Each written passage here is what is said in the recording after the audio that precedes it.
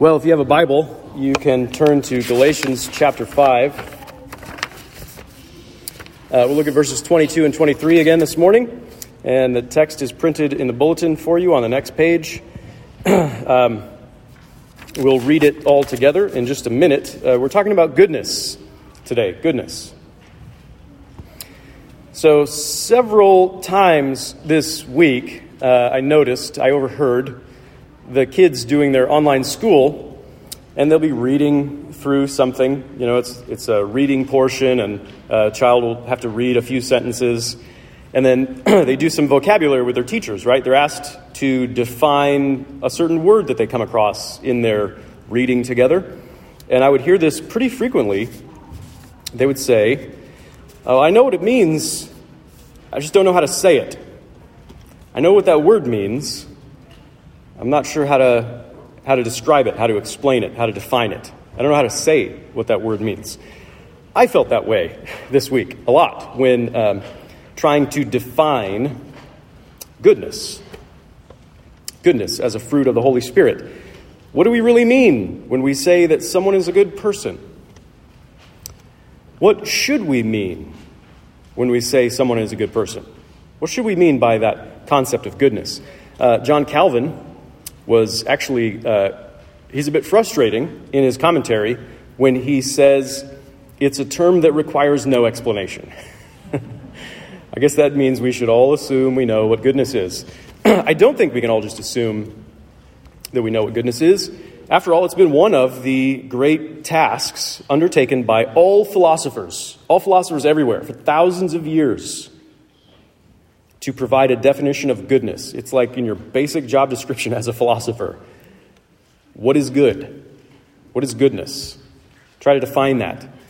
And philosophers have not really come to a great consensus on that. I don't think we should look to the philosophers for our definition. We should learn what God means by goodness in the Scriptures. We should learn what Jesus means when he talks about goodness. We should learn how Jesus is good. And in particular, we should learn what Paul means by using it here in this list in Galatians, how we can come to bear this fruit of the Spirit, the fruit of goodness in our lives. So that's what we'll talk about this morning. Let me pray, then we'll read the Scripture.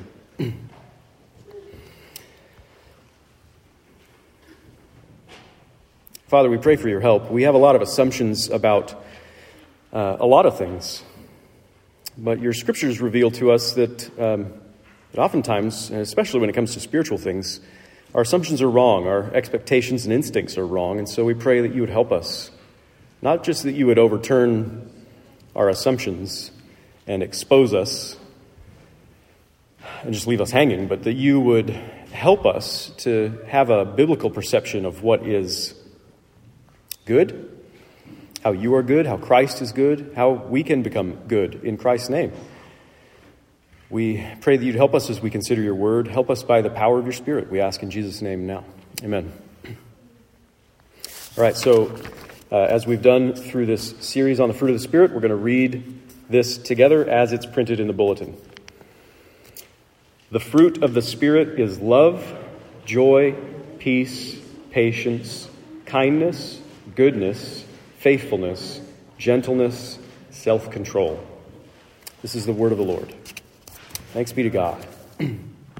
So, how do the Scriptures talk about goodness? I mean, it's a big subject in the Bible. It's addressed in many ways, beginning in the very beginning. In Genesis chapter 1, 7 times, the perfect number, 7 times God paused during his work of creation to evaluate what he had made. To evaluate what he had made. God would make something by the power of his word, and then he would look upon it. And he would judge it. He would have a response to it.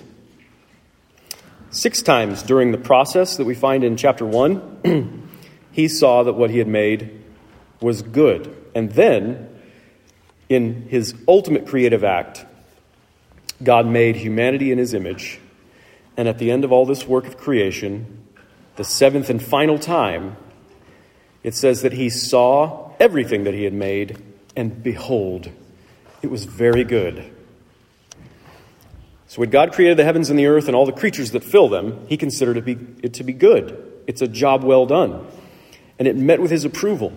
And when God brought it all together with humanity, the masterpiece of his creation, his evaluation, his judgment was that it was all very good. And the scriptures reveal that this is what God saw. That's what it says all those times. He saw that it was good. He saw, and behold, it was very good. This is what he saw when he surveyed his work. So it's not just something that he said aloud. It's not just something that he declared for the benefit of his hearers to inform us that what he had done was good. This was his response. This was his real internal response to what he had made. So something is good, right here in the first chapter of the Bible, in Genesis chapter 1, something is good when it pleases God. Something is good when it resonates with God and with his purposes. Something is good when God says yes to it. When that's his internal, real response.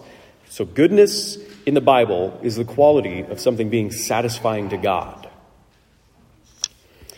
Clearly, this is not the result of some surprise discovery of something foreign and new. God saying, well, look at this. I've never seen something like this before. I've never thought of this. I've never encountered this. It's not just a surprise discovery of something foreign and new, like when you try some new food that you never imagined even existed and tasted so good. Everything he made came from him. Everything he made came from his imagination. That's where it originated. He created the heavens and the earth and all that fills them. He created everything that he says is good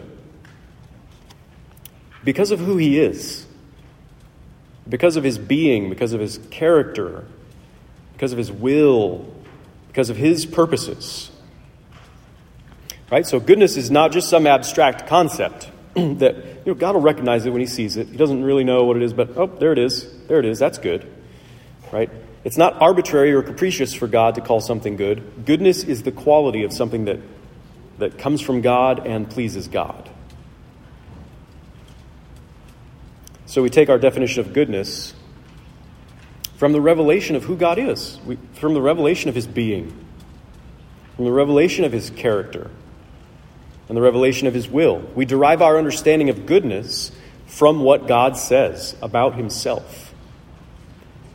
So human goodness then, speaking very generally, is that which accords with God's being and God's character and God's will. You can say someone is good when they reflect who God is, when they're like God. Human goodness is when God looks at us and he says yes. When God recognizes what he sees as coming from himself, as being in accord with himself. When what he sees in us resonates with him and it pleases him, when he is satisfied with what he sees. That's what human goodness is, or should be. Alas, since that initial evaluation in Genesis 1, what God has seen in humanity has not been so satisfying to him. In our sin, we got out of tune with him, so we no longer resonate with God. What God calls good, we tend to call evil. That's what he says.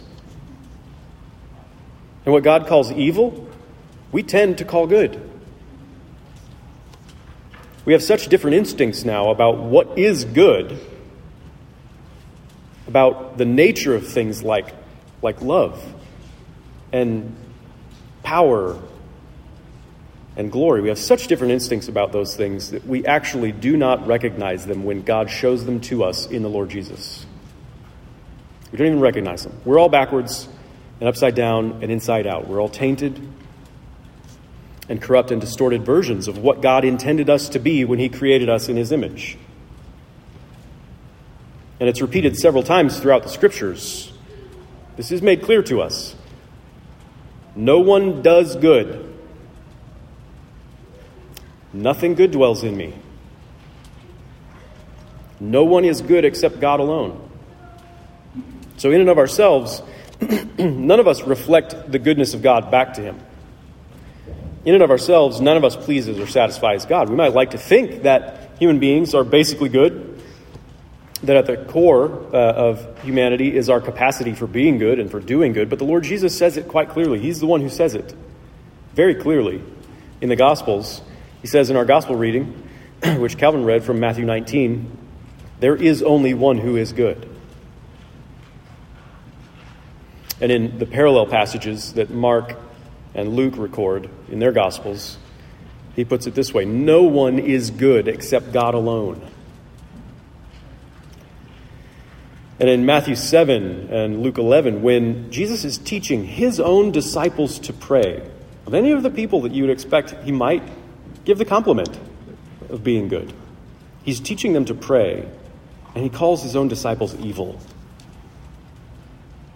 He says, you being evil, you know how to give good gifts to your children, so you know some semblance of what is good. Just imagine, by contrast, actually the good God, how he knows how to give good gifts to his children.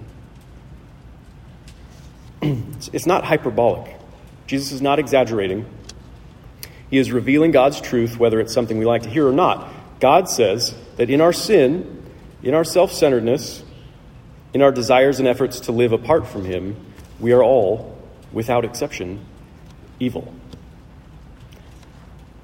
By violating our relationship with God, by rejecting him, by refusing his lordship and refusing his love, by our rebellion and disobedience, we have not only done evil, we've become evil. God alone is good, Jesus says. God alone is perfectly true to his nature, perfectly true to his being and his character and his will. And Jesus, who is God in the flesh, then, he's the only truly good human being. Jesus is the only person whose whole life resonates with God. He's the only person who lives in perfect accord with God's nature. He's the only person who is recognizable to God as reflecting his image. He's the only person who satisfies God. So when God looks upon his Son, behold, what he sees is very good. And God says to him, you are my beloved Son. With you I am well pleased. So God says a resounding yes to Jesus alone.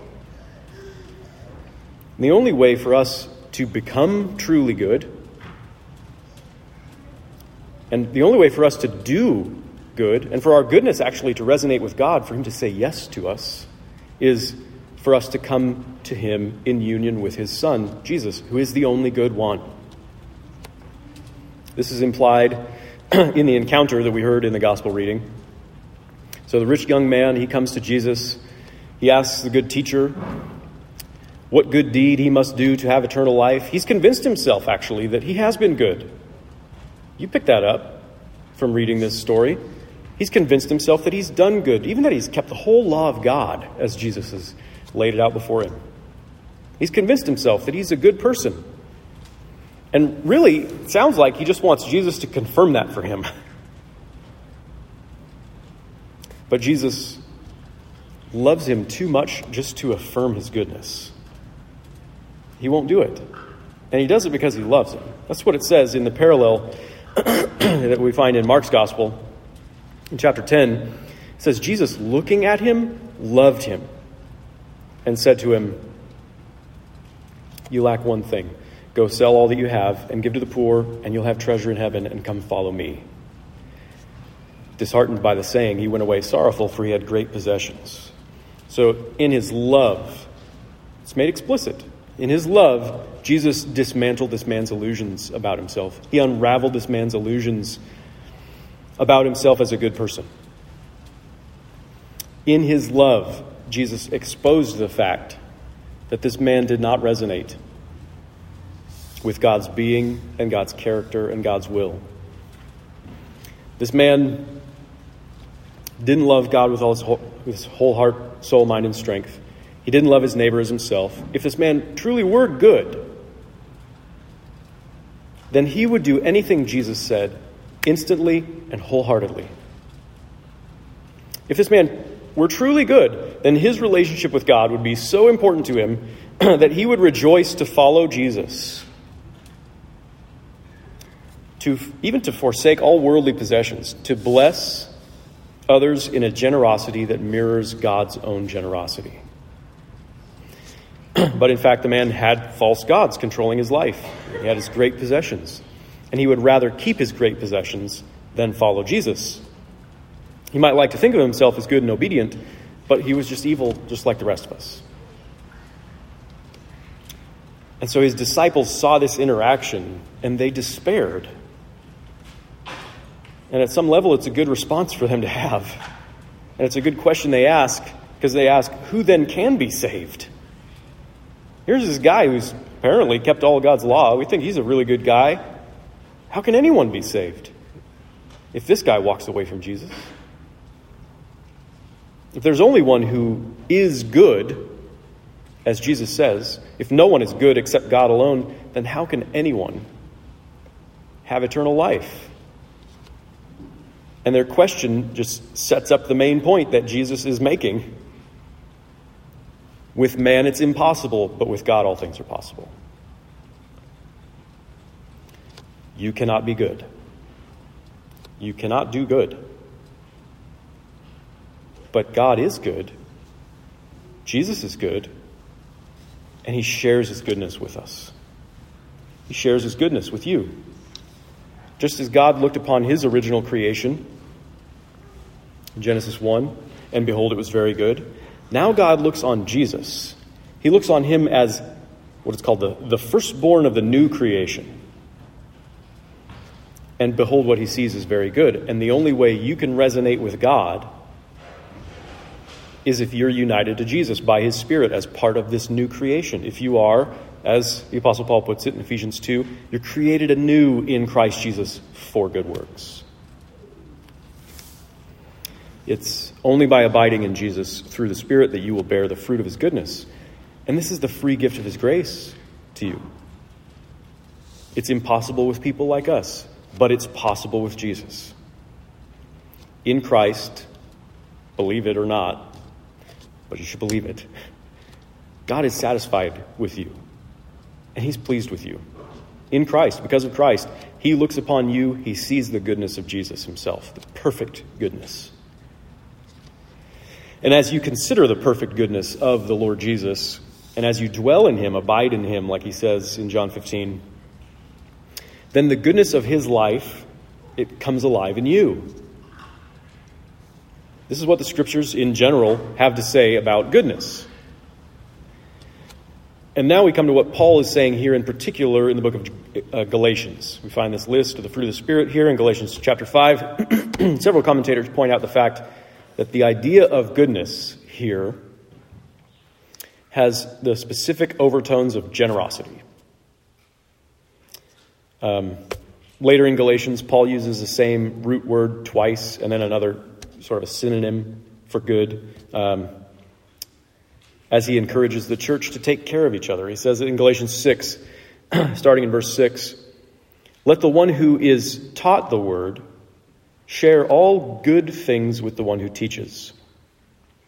And then down in verse 9 and 10, and let us not grow weary of doing good, for in due season we will reap if we do not give up. So then, as we have opportunity, let us do good to everyone, and especially to those who are the household of faith.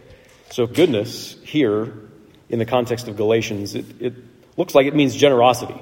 And this makes a lot of sense in the scope of all the scriptures, because generosity perfectly reflects who God is, perfectly resonates with his being and his character and his will. If you're going to become good in union with Christ, if you're going to do good in accordance with the goodness of Jesus, it means you'll be generous.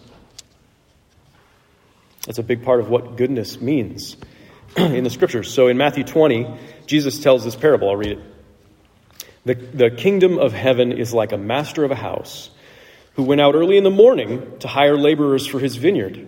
After agreeing with the laborers for a denarius a day, he sent them into his vineyard. And going out about the third hour, he saw others standing idle in the marketplace, and he said to them, you go into the vineyard too, and whatever is right, I'll give you. So they went, going out again at the 6th hour and the 9th hour. He did the same. And about the 11th hour, he went out and found others standing. And he said to them, "Why do you stand here idle all day?" They said to him, "Because no one's hired us." He said to them, "You go into the vineyard too." And when evening came, the owner of the vineyard said to his foreman, "Call the laborers and pay them their wages, beginning with the last up to the first." And when those hired about the 11th hour, each of them received a denarius. Now, when those hired first came, they thought they'd received more, but each of them also received a denarius. And on receiving it, they grumbled to the master of the house, saying, "These last worked only 1 hour, and you've made them equal to us, who've borne the burden of the day and the scorching heat." But he replied to one of them, "Friend, I'm doing you no wrong. Did you not agree with me for a denarius? Take what belongs to you and go. I choose to give to this last worker as I give to you. Am I not allowed to do what I choose with what belongs to me? Or do you begrudge my generosity?" And that last word, generosity, translates the same root of the word that we read as goodness in Galatians 5. Do you begrudge my generosity, my goodness? Because I've been lavishly, insanely generous and good to these last workers who barely did any work? God shows the same glorious grace to all his people, no matter how late in the game we come, no matter what each of us deserves. It's not a question of what seems right and fair in the sight of sinners. God is perfectly satisfied with the rightness and fairness of his salvation. It's a matter of his generous goodness. His salvation is. When God sent his Son into the world to bless us, to pour out his life for us, to freely welcome us back into his kingdom, to pledge himself to us forever, to be our God, and to take us as his people, it was all the gracious provision of his abundant generosity. This is the goodness of God on display in our salvation. Do you recognize the goodness of Jesus when you see it? Do you recognize the generous goodness of Jesus in his life and in his death and in his resurrection and his ascension for us? Do you resonate with it? Do you celebrate it, or do you begrudge it? When you see it in other people, when you see the goodness of Jesus to other people, do you celebrate it or do you begrudge it? Do you want to reflect his generous goodness in your life? Do you want to extend the generous goodness of Jesus to other people? Generous goodness describes the very being and character and will of God. He is the God of every good and perfect gift. That's who he is. The God who created this rich, plentiful world in order to share it and give it out of sheer largesse has made us, and he's renewed us in his image in Christ so that we would reflect his own generosity, so that we would share and give, just as he has shared and given. This is the goodness that Jesus embodies. To give all that he has, to give his very self for us, as he perfectly reflects the nature of the generous God. When Jesus looked upon the rich young man with love and called him to follow him, he was calling him to follow him in this goodness, follow him in this generosity. The Lord looks upon you with love, and he calls you to the same thing, to follow him in his generous goodness. Our lives have been given to us so that we would be generous with them. Everything that we have is given to us so that we would be generous and good with it toward others. Because of our relationship with him, then, with Jesus, we place all that God has given us at his disposal, at the Lord's disposal. Because of the Spirit's renewal of us, we begin to reflect Christ's goodness when we share and when we give in order to bless others and to care for them. And we have ample opportunity to do that. As Paul says, as long as you have opportunity, be good to one another, do good to one another. We have opportunity. It doesn't matter whether you have much or whether you have little. It doesn't matter whether you have a regular income or whether you're a child who has no allowance. It doesn't matter.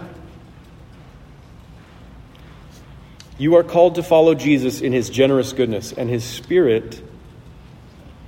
By his Spirit, you can participate in the fruitful life of Christ, in his goodness, in his generosity.